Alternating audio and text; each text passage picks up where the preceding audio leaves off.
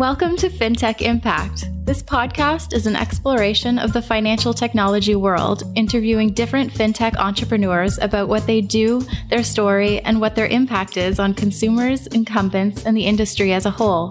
Here's your host, award-winning financial planner, university lecturer, and writer, Jason Pereira. Hello and welcome to FinTech Impact. I'm your host, Jason Pereira. Today on the show, I have Andrew Ostro, co-founder of PolicyMe, a direct-to-consumer online insurance broker for life insurance. And with that, here's Andrew. Hello, Andrew. Hi there. Yeah, thanks for coming in the day. Yeah, thanks for having me. Appreciate being here. My pleasure. So Andrew Ostro, CEO of PolicyMe. Tell us about PolicyMe. Yes. So PolicyMe, we are essentially a digital life insurance advisor. So what that means is we provide a full stack of services to our customers. We allow them to come online. We run through a digital needs assessment, which recommends both whether they need insurance or not, and then how much they need and what type of policy would be best. And then we allow the customer to kind of play around with the recommendation, select what they want, and eventually process the application directly on our site. And we work with several different insurers. So we show different quotes from various insurers. So we allow the customer to get the best price for what they need. Excellent. Okay, so we're going to dive into what the entire process and what the customer experience looks like. But before we get there, as usual, in this podcast, tell me about your history. Like, where'd you come from? What made you target this segment? Why did you start the company? Yeah, so I started my career as an actuary. I worked for a couple of years at Towers Watson doing pension consulting, just 2 years there. Then I switched over to management consulting at Oliver Wyman, where I was for the last 6.5, 7 years. And at Oliver Wyman, I worked in the insurance practice. So we were working with various insurance companies across Canada and the US, advising them on various strategic issues, whether it be digital transformations, risk, finance, operations, anything from across the spectrum of what they'd be dealing with. So it was there where I first started to kind of get my perspectives on the life insurance industry from a professional standpoint. I was working with a lot of insurance companies who were all saying the right things. We need to innovate. We need to transform. We need to get off our punch card system. Yeah, exactly. Yeah, and customer first, right? That's everyone's view. You go to any kind of insurance conference, any presentation, and that's the first thing you hear them say is we got to be customer first. Yeah, that's a buzzword at this point. A lot of them. Here's the thing. Absolutely, I agree with that. You have to be customer centric in your approach. I just think that a lot of these companies have never thought that way. Right. So it's become a buzzword, right? Yeah. Like, what does that really mean? And you say that, and they're like, well, we're going to focus on it. Well, focus on what? Anyway. Yeah, and you have these kind of cultural issues at the top level that almost prevents you from being customer first. Things like we make more money off permanent policies, so why would we kind of implement a strategy that might push towards term? Yeah. Or we rely heavily on our independent distribution channels. Why would we do anything that could cannibalize that part of the business? So it was just various kind of principles like that, that although they wanted to do certain things, we could see that they were somewhat restricted. Well, this is the innovator's dilemma, right? Like they're married. You just nailed it. They're married to margins and they're married to distribution channel, right? And they're terrified of disrupting either one of them. Exactly. So I pretty much determined, me and my partner, Lauren McKay, who's another co-founder, and Jeff McKay as well, who's a co-founder at PolicyMe. We pretty much decided that if this was ever going to work, if we were ever going to do something that's really customer first and really kind of serves our consumers, then we'd have to do it on our own. And it wasn't going to be built from within an insurance industry. It's going to be built outside an insurance company. So that's where we started. And we went from there. The big issues we were seeing with life insurance were, there were a lot of people getting bad advice, a lot of people being sold policies that they didn't need, or that were too expensive, too long in terms of the duration of the term, or even permanent, was the first one. 2 was that the customer experience wasn't great. I'm sure you know lots of interactions. What part of it? I'm sorry. I mean, as a licensed insurance agent, first of all, your first point's absolutely true. Oftentimes, a good agent can go in and see that the previous agent was there to maximize revenue and not maximize the protection to the client. I mean, I often but I often get angry when I see people in their early to mid 20s sitting on a small whole life policy and a needs analysis that says multiple millions of dollars. It's annoying. And then as for the broken experience, again, what part of it? Because the entire process of applying for a policy at this point is just painful. Yes. And we kind of break it down into a few different segments. So the first is the onboarding, right? How do they find out they need insurance? How do they get that assessment? That piece is really what we focus primarily on. The second piece is then once you know what you want, once you've kind of aligned on a policy, how does that get processed and applied? That's one area where we've actually seen a lot of progress from the industry last few years. You see a lot of insurance companies building out electronic applications and more straight through type processing, cutting through some of the pain points in the underwriting in terms of booking your tele-underwriting or various medical examinations. Yep. So we see a lot of improvements there already, certainly a way to go, but it was more the upfront piece that where we saw a lot that hadn't been worked on. You have to go meet with an advisor in person. It's usually coffee first and another meeting, several hours of your time till you kind of align on what you need. And then going back to the first point, and what you are told you need might not even be the best thing for you. No. So those were the two biggest drivers, issues. The other one that we see as well is on the pricing. So when we look at the price for a term policy, it's about 60 cents on the dollar is what you're actually getting out in your claims versus what you're putting in for a premium. When you start adjusting for time value of money, interest, things like that. And that's completely fair and expected. You couldn't expect an insurance company to pay out a customer even money. They have operational costs, right? They have to pay their distribution. Absolutely. They have to regulatory fees, their whole operations. I mean, that of course, the assumption, of course, is that they live the life expectancy, right? If they died the next day, the return is astronomical. Exactly. And and the argument is, well, term is there for that very temporary need, right? Right. But even if you adjust for life expectancy and say, what do we expect to get out of the policy? From the insurance company, 60 cents. Yeah, absolutely. Yeah. And again, what we came back to there wasn't we need to completely revolutionize the way insurance is priced and drive down costs. We think we'll be able to get some leverage and do some of that a little later on. But our biggest immediate fix to that is, okay, if insurance is expensive, then you shouldn't buy what you don't need, right? And it becomes extremely important to precisely calculate what someone needs and make sure they don't buy any more than that. So it's not a great deal on what they're getting, but it is necessary. It's an extremely important product for a young family with kids and a mortgage to have protection in place. Absolutely. But it's very important to make sure you're not overprotecting. And that's really what we founded all our algorithms, all our advice on. Excellent. So first of all, I agree with everything you said. And it's funny because, for years you hear these things about surveys done that show that the average advisor who uses a needs analysis ends up not only closing more business, but also selling larger policies on average. Yet the percentage of advisors who actually use needs analysis is barely budged, right? It's just, for whatever reason, people don't want to necessarily put that kind of work into it. But overall, that's neither here nor there. So let's talk about, so you saw this need, you saw this problem. What was the initial conversation like with the insurance companies when you basically talked about this? You said there was resistance. I mean, I see you currently are on board with what, 2, 4, 8, 9 carriers roughly? We have 7 that we're contracted with right now. Those conversations went well. I mean, the insurance companies want to support us. We're essentially operating like a typical insurance broker right now. We give the advice to our customers, we process the applications, and then we get a commission back from the insurance company. So they're happy to support us. They're happy for Nothing's us really to be breaking in their model, right? Exactly. You appear direct to consumer, but you're not really direct to consumer. You're a broker. Exactly. We're not direct to consumer from the standpoint of insurance company directly to the consumer, but so they have no channel conflict. Exactly. Yeah. So there's no issue from that perspective.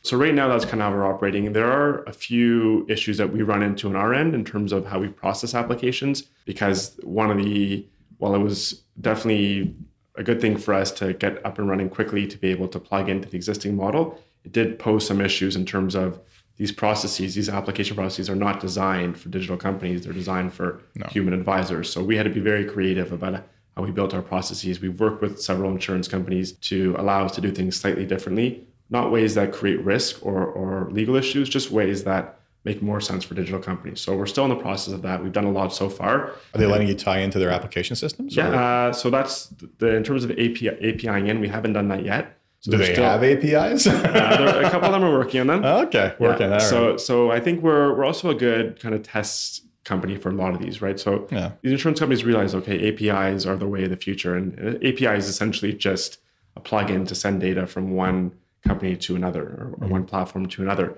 And they realize that that's where the industry is heading. So a lot of them are happy to kind of test things out with us, try different things. And we knew that was always a struggle. If we were to go and say, okay, we're going to work with one insurance company, way easier on our end to set up a proper process from that perspective. But we think there's immense value to our customers in being able to work with multiple insurance companies and make sure that each person's getting the best price for their given risk class, right? You might have a male 30 where Manulife is cheaper, and then a female 30 where Canada Life is cheaper, right? So by having both on our platform, we can make sure both those people are getting the best price as opposed to just one. So how much is this being done on the front end right now versus, say, when you start filing an application? Are you doing any intelligence behind specific risk cases? Like if this person smokes cigars once a month, I should be using this company. Or if this person has a history of X, I should be using that company. Have you gotten to that stage yet? Or is that further out? For smoking, yes. I mean, the basic risk classes, yes, obviously that feeds into our quotes that we generate. In terms of medical conditions, we have not. We haven't seen any good data or solid indications on this company will always accept this risk where, for example, someone previously had a heart attack, they're better off with Manulife versus Canada Life. Or you learn that through basically just trial and error, unfortunately. Right. So we don't distinguish in terms of our recommendation as to which insurer to go to. Mm-hmm. For now, it starts off with just price. When we're dealing with term products, yes, there are certain feature differences or product differences. Our view is that no one should really be insured from a protection perspective past the point where they no longer have an income. And typically it's actually before that. So we would say... Yeah, it's well before that, assuming that they build sufficient wealth. Right. Yeah, I mean, in my process, I actually break up insurance into 3 components, and this is a sidetrack, but the first conversation is always around a protection standpoint. So life, disability, critical illness, everything on the map. What's it going to take to make sure that your family's okay if anything happens to you? Second part is the tax planning aspects of it, if that's suitable, and then the last part's the estate planning. And the great thing about life insurance is it can meet all 3 needs. Yeah. The bad thing about life insurance is that all 3 needs are wrapped up and confuse the subject, exactly. Right? So yeah, again, I agree with you in general. Let's get them to the point where they no longer need the temporary coverage to basically get there. Yeah, and our algorithms look at not just how much insurance the person would need if they were to pass away today, but also we project through time to figure out, okay, let's run everything 5 years from now. Let's say the person dies then. So looking at savings rates. What are they accumulated, right, in their investments? What's the family's income? What's the family's expenses? And we do all those calculations and say, okay, 5 years from now, there's still an insurance need, so we need to make sure you're covered for at least 5 years. We continue to do that along a path, and that tells us whenever we see that insurance need go away or get very small, we say that's the point in time where you no longer need coverage. And if it's 20 years, then we get you a 20-year policy. Yeah, you see it dropping off in year 18, you know what to recommend, and that makes sense. You guys looked into stacking any of the policies, like doing a combination term 10 to term 20 to make sure that it drops off as it needs? We haven't looked at that yet. Yeah. So that would be essentially saying if someone needs $1 million today, but only $500,000 in 10 years, $500,000 for 20 years and just another $500 for the first 10. We haven't looked at that yet. We think there's actually some product innovation that's needed here as well. We would like more products where the coverage is actually variable. Now, the big issue there, and insurance companies are probably, if anyone's listening to this from an insurance company perspective, would be like, there's a few. How could we ever change the coverage amount? All we're going to end up with is anti-selection, which essentially means if someone gets sick, then they're going to opt for more coverage. If someone's not sick, they're going to opt for lower coverage. And now we're stuck giving more coverage to the people who are bad risks. Theoretically, you underwrite a maximum cap, right, at the time of issuance, right? Like I'm willing to offer X at whatever amount, and it's not easy. You can price in that risk to some degree, and the client would have to pay a premium for that flexibility, right? Right. Yeah. So that's one way to do it. And say, okay, we're going to take that risk from the insurance company, and we're going to charge a cost to the customer to get that variability. Yeah. But we think there's probably more innovative ways to do that, where we say, okay, the change in the coverage isn't dependent on a customer decision. It's dependent on an event. Mm-hmm. So we'd say, okay, this person might need more coverage if they were to have a child. Yeah. So we're going to say whenever there is a child, there's an automatic increase. And now you remove the customer behavior from the equation. You move the anti-selection from the equation. And now you don't need to charge the customer more. So it's examples like those where we feel that's where we're heading towards in the future. We think a lot of the opportunity here is in the product innovation and the pricing. We're starting with the advice. We think that's the biggest issue to tackle right now. Mm-hmm. And once we solve that and kind of build a little more scale and more leverage in the industry, then we'll move more towards the product side. And I've seen that happen with MGAs where they get into custom product to solve specific solutions. You're looking at it from a different standpoint. I must say, your needs analysis is clearly better than the average simply because you're projecting over time, right? Mm-hmm. Some financial planning softwares will be able to show you that need change over time, but you're simplifying that to a needs analysis process. So that's good. So take me through the process. Client finds you guys and basically says, hey, this looks interesting. What does the experience start to finish? Yep. So it starts off, we have a lot of content on our site. So we have a big blog where we give all different perspectives on what our views are in different aspects, but also whatever we think the customer will need to make informed decisions, whether they go buy through us or through a different advisor. We want to kind of empower the customer with that, with the perspectives and the content expertise. But if they choose, they can jump right into the advice. So they click Get Advice. We then go through, it's about 8 screens or so, where we ask each screen as one question. We ask various questions relating to their family, their expenses, their finances, things like that. It's just the information that we feel we need to give a proper recommendation. And we struggle with this a little bit, is we don't want to bombard the customer with too many questions. We also don't want to remove questions that would decrease the accuracy or the value. It's a delicate balance. You got to build for speed without not getting the information you need. Right. Right. And the last thing we want to do is give a bad recommendation. So we've always sided more with giving the quality advice, started with that, and then figure out where we can cut certain questions out that aren't really contributing to our advice. So that takes about 4 to 5 minutes to go through that. And then they're prompted with a set of recommendations. It could be typically 2 different recommendations, depending on the case. We have various different types of recommendations, depending on what we know about the person. Those recommendations will not be in the form of different products or insurance language type recommendations. It'll be more along the lines of objectives. So what do you want to do with your insurance? So one example might be, look, I want to make sure that my family has enough money if I were to pass away, that they can continue their lifestyle as is. They don't need to, my spouses need to change a job. We don't need to cut our expenses. So we'll look at all the savings. We'll look at the spouse's future income, look at everything in place, expenses, and we'll make sure the family can continue that and make it up with life insurance. That might not be for everyone. If you're a younger family, maybe you don't have kids, maybe your spouse would go back to work if you're to pass away. You might say that's too much protection. So my objective might be, I just want to support the transition. I want to give my family enough time to get back on their feet after, if I were to pass away, and then we calculate how much money that is. And that's clearly a lot lower than what the full protection would be. Are you showing those scenarios side by side? Yeah, we show them side by side with coverage amounts, with prices. So the user has all the information they need to kind of compare and make the decision. But again, very focused on the customer need, the objective. Yeah. Here's the benefit first, and here's the cost of said objective, and now basically decide for yourself. Right. And if you ask someone the question of those 2 objectives, which one makes more sense, that's way easier for the average person to answer than, do you want $1 million or do you want 500,000? Yeah, I know. Or 5 times your income, or whatever the other rule of thumb being used, flavor of the day is. Yes. So they've said yes, we want to purchase this insurance. What's the next step? So after that, so they get the recommendation. We walk them through, again, the different options. We walk them through the term length. We recommend the term length based on, as we mentioned earlier, the kind of projections through time.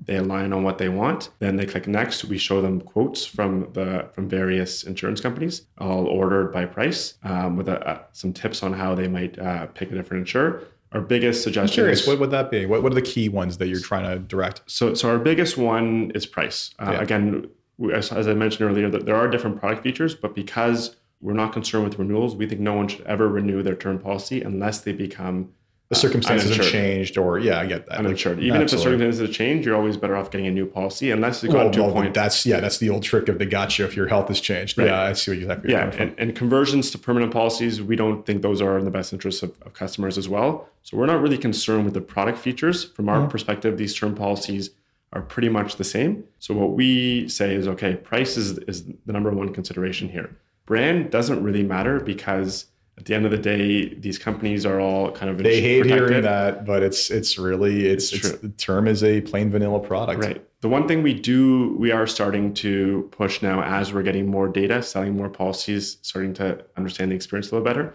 is we are seeing companies that have better processes on the applications and underwriting side for various customers. So we're seeing that there are companies that are way better at processing your applications quicker. There are companies that are way better with less emails, notifications, doing things together.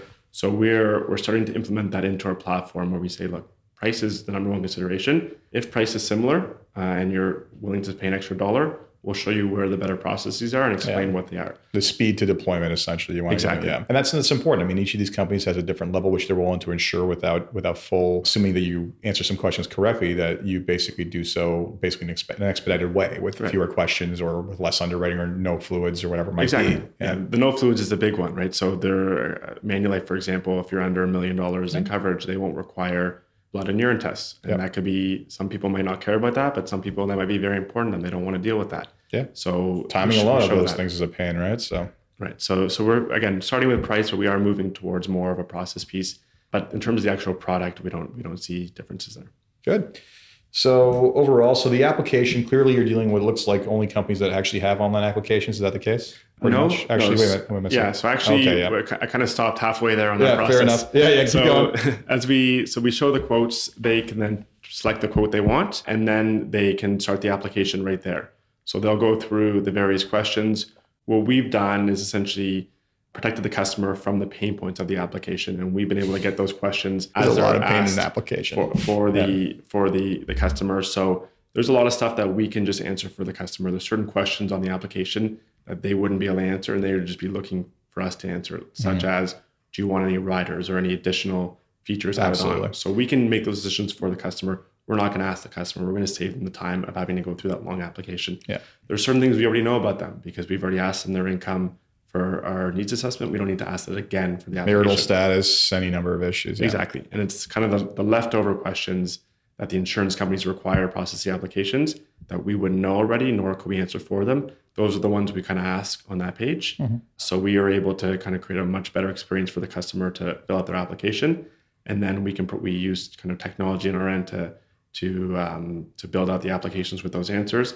The customer, depending on the insurance company, so Manulife, for example, will submit the application. The customer gets an email from Manulife with their full application. They then verify, sign off that everything is correct, and then we're processed. Good. So I'm taking it, wherever possible, you're looking for speed and good experience. So I'm taking it, are you diving deep into these questionnaires? Are you basically and doing the full medical, or are you leaving that to the telehealth?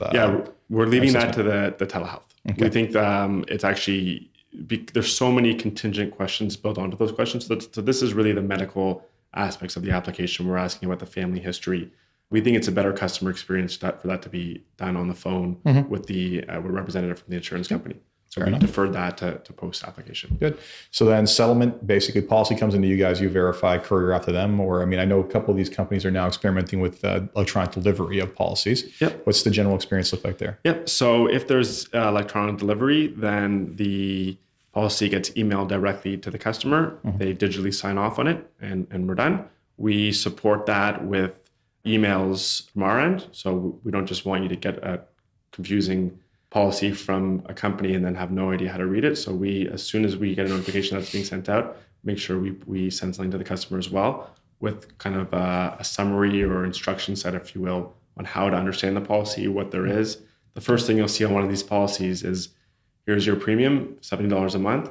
By the way, it goes up to 20 years, it's $500 a month. Yeah. Well, wait a minute, I just got a 20-year policy. Why are you showing me extremely high prices 20 years from now, 40 years from now, 60 years? Yeah, so we give all you the don't really context care about that, really. Right. But, yeah. So we give all the context on what that is, why you shouldn't worry about certain aspects, why you might want to worry about certain other ones, and obviously give them an opportunity to contact us if they need more help understanding the policy. But we've really broken it down into a very simple kind of set of information on how to understand their policy. In terms of servicing at this point, is that basically call number? Are you doing are you doing that digitally? How are you handling that? Yep. So we haven't built out any of the functionality right now for more digital processing. So our platform right now, we're about a month and a half into launch, is really more on the onboarding application side.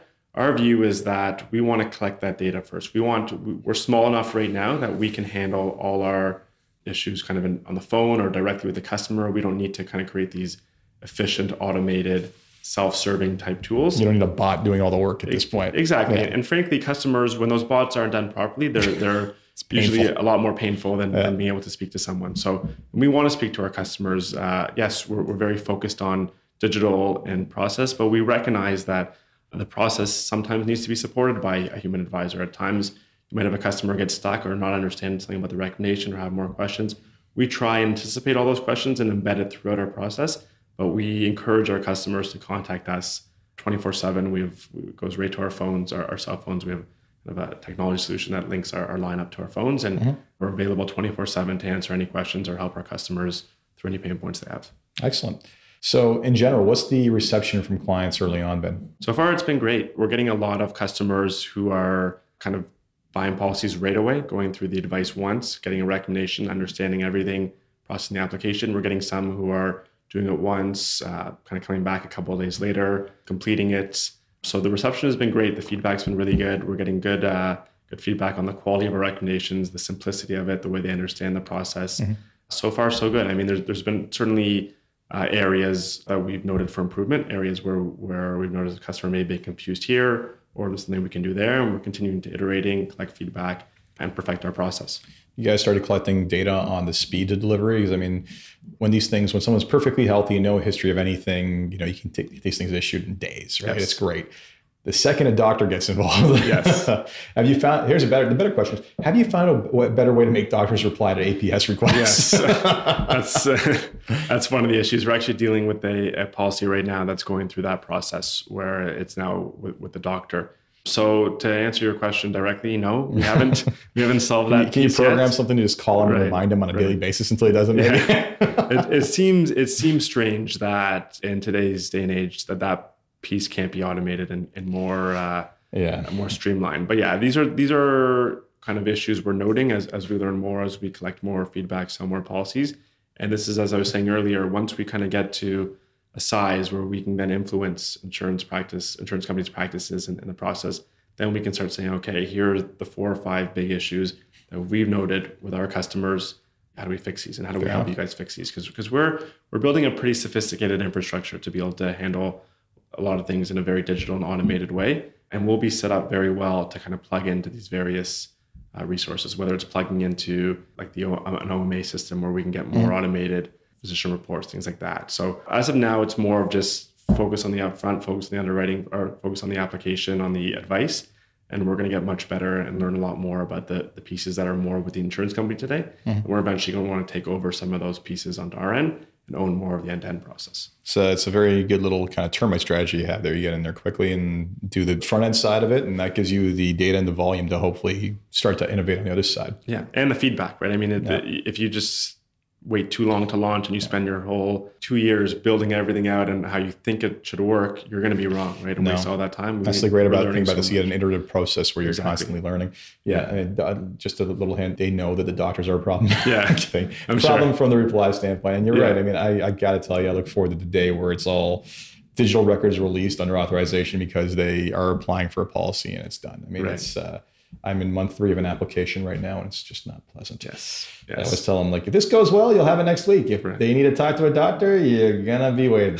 So what were the biggest challenges you encountered in trying to start this, and how did you overcome them? Yeah, so I think our biggest challenge was trying to do too much too early. I know I've just spoken for the last 20 minutes or so about how we've gotten things out quickly and we were testing, learning. That was kind of a big hurdle culturally for us to get over at the beginning. I think we were on the mindset of, okay, we're going to build the perfect advice, the perfect process. We can't do anything until we've solved this whole experience. And we were looking at this, okay, company A, this insurance company wants us to do it this way. Yeah. That's not going to be great for our customers. What do? Do we just stop? Do we spend months and months and months negotiating with this insurance company to change that one piece? Or do we launch? We figure out a kind of a creative way to get around it for now and solve it later on. And I think getting past that mindset was very difficult at the beginning. Our whole kind of mission and principles was customer first. We want to make sure we're giving the best advice. We want to tell people who don't need insurance, they don't need insurance. We don't want to oversell. And that kind of seemed like if we complement that with the experience isn't perfect, what are we doing? But I think getting over that culture was very difficult. But once we did, I think it kind of set us off running. And I think there was one quote that I heard in a podcast very early on that helped. And it was an entrepreneur that said, if you are proud of your first product, then you've launched far too late. Yeah, I think it was, who started LinkedIn? Reid Hoffman. Yeah. Said, if you're not absolutely ashamed of your first launch, then you did too late. Something like that. And it's a hard lesson to learn early on because at the end of the day, you think you know best, but no battle, no plan survives the first encounter with the enemy, right? Yeah. And not the enemy, in this case, the client, but you think you know best, but they're going to tell you that you don't, right? So, and there were so many features we wanted to get in pre-launch, and we essentially made a decision, look, this is the day we're targeting. We're going to push these features to after launch. And once we started getting data and feedback, we realized we don't even need those features. There's different ones that are more important, or this isn't actually going to be valuable. So just getting out there quickly and getting that feedback was so valuable. And that's the Steve Jobs quote about real artists deliver, right? Yes. Like you can work on the art forever, but sooner or later that painting's got to be done and you got to monetize it. So next question is, if you could have one wish and about one thing you could change, what would that be? change within our company within or your the company industry? or the industry. Yeah, like not about world at large, but let's talk about company, industry, whatever you would like to change the most. Yeah, that's tricky. I mean, I think from an industry standpoint, like our biggest issue is the kind of the application, the medical underwriting. I think if there's one thing we could change there, it's just more streamlining on that piece, right? And I think very early on we realized that's not going to be for us to solve. Initially, that's going to be for the insurance companies, but that's one area where we feel we don't have full control over the process, and we'd love to get more control. We'd love to have an insurance company say, okay, we recognize that this is kind of the wave of the future. People want to do things faster, more automated online. Let's sit down together over a couple of weeks and let's just build out kind of the ideal process. And I think that the big struggle for us is that these companies sit there and say, okay, we can't make these changes because certain things are there for a reason, and they're generally there to protect us from a risk standpoint, from a legal standpoint.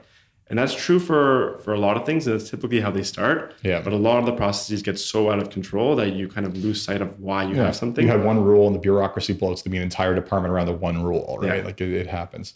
Yeah. And it's and this is one of the great things about fintech is the companies going to regulators and saying, okay, so why can't we do this? Well, you can't do this because of X. Okay, well, you were trying to protect people from this. Can we just not do it a different way, right? And just getting them to rethink their entire process, because that's not their job, right? Yeah. Regulators are there to create rules and stop stuff, right? Like, exactly. And well, in a good way to protect people. The other one that's big on my mind, and I'm not sure if this is something to change, but certainly a wish. One of the things that we struggle the most with right now is just getting our brand across. Mm-hmm. We know we're giving the best quality advice that a customer can bet. We know our algorithms are so objective. Yep. We've actually told 25% of our users so far not to buy insurance. Some of these were people who were single, didn't have kids, no protection needed at all. And they were coming on looking for insurance. And we said, stop, you don't need it. Like I get that all the time too. It's like, you need to go look at disability or critical illness, go away, stop thinking life. Exactly. Life insurance, because someone told you that because they're like, yes, it's affordable, you can get it now. But right, exactly. So what we'd love is just what we're trying to still solve is how do we get that message across? How do we build that context before someone gets to our site or as they get to our site, so that they know they're getting good advice here, great advice here. They know we're in their best interest, we're looking out for them. And that's been difficult for us, is building that branding and marketing. It's an interesting message to try to compel. I mean, how do you sincerely get that across? Right. I mean, the interesting thing I think is that anyone who takes the time to go through and gets a 0 at the end of it, I think you may have won a customer for life there, right? Because, they're like, these guys did not try to sell me something I didn't need, right? I'm sure that they'll go talk to another agent and the agent will basically make up some reason why they do need it. But, they're like, well, this guy told me nothing, and they proved it with numbers. So I'd much rather be the the quantitative truth than the qualitative abstraction. Yeah, and we're seeing that so far. I mean, we've had a few sales already where we recommended 0 to someone, and then they referred us to a friend, a family member, who then ended up buying a policy. So we're getting that. That's kind of the best feedback for us. Anyone who's referring, that's referrals are a compliment. Yes, for sure. So last question before we wrap up. What excites you the most about what you're working on, the industry in general, the company? Like, what is it that gets you out of bed every morning that makes you ready to go with this company? Yeah, it's very simple for me. I mean, I said earlier, I think life insurance is an incredible product. I think when you look at what it does for society, what it does for families who need it, it could be the difference between a family going into poverty or being able to continue to live their life after a death. So I think that's extremely exciting to me that there is such a positive, great product here, combined with many issues in the industry. And when you combine those two factors, it creates so much opportunity for disruption and for change. Yeah. And I think that's what really excites me. That's what motivates me. And I see so much opportunity here, and very excited to see where this takes us. Absolutely. I'm excited to see where you go. I mean, and I agree with you. I think life insurance is one of the most dynamic products and one of the most useful ones in the world for protection. But in many ways, going back to its origins, was sold in a way that was not necessarily the best methodology, like door-to-door salespeople with little pocketbooks that would actually look up your rate and collect cash, right? Like the opportunity for abuse basically was there, right? So it's hard to, it's a lot of people have a negative opinion of insurance in general, but frankly, no one ever turns down the check when it shows up, right? And you're very grateful that you made that move. I think in all the Net Promoter Score studies that I've seen, insurance ranks bottom or near the bottom, if not the bottom of the list out of any industry in terms of how customers are perceiving this industry, in terms of trust. So again, great product, a lot of issues, it just creates a lot of opportunity. It's interesting. I've often thought that the life and health industry needs to break off and call themselves something else because, we get piled in with the property casualty side, right? And property casualty side, everybody's got an experience with why their car insurance company wouldn't do X, Y, and Z, right? And those are the small incremental things, right? But I've never had an issue paying out paying out a benefit on a life insurance policy, right. Or, you're dead. Like, what are we going to do, right? Disputing that. Yeah, we're not disputing that, right? Even disability, like, once you prove the case, it's done, right? Yeah. Like, at least in my experience. I'm sure that there's headaches, but it's one of those things where we unfortunately, that was decoupled and people could think of it as two separate things. I think we'd be better off. Yeah, no, for sure. Yeah. Well, Andrew, thank you very much for your time. This has been great. And I'm sure many people will stop and check out your website. So great. Good luck. Thanks for having me. Yeah, thanks. So that was my interview with Andrew Ostrom. Hope you enjoyed that. And as always, if you enjoyed this podcast, please leave a review on iTunes, Stitcher, wherever it is you get your podcasts. Until next time, I'm Jason Pereira.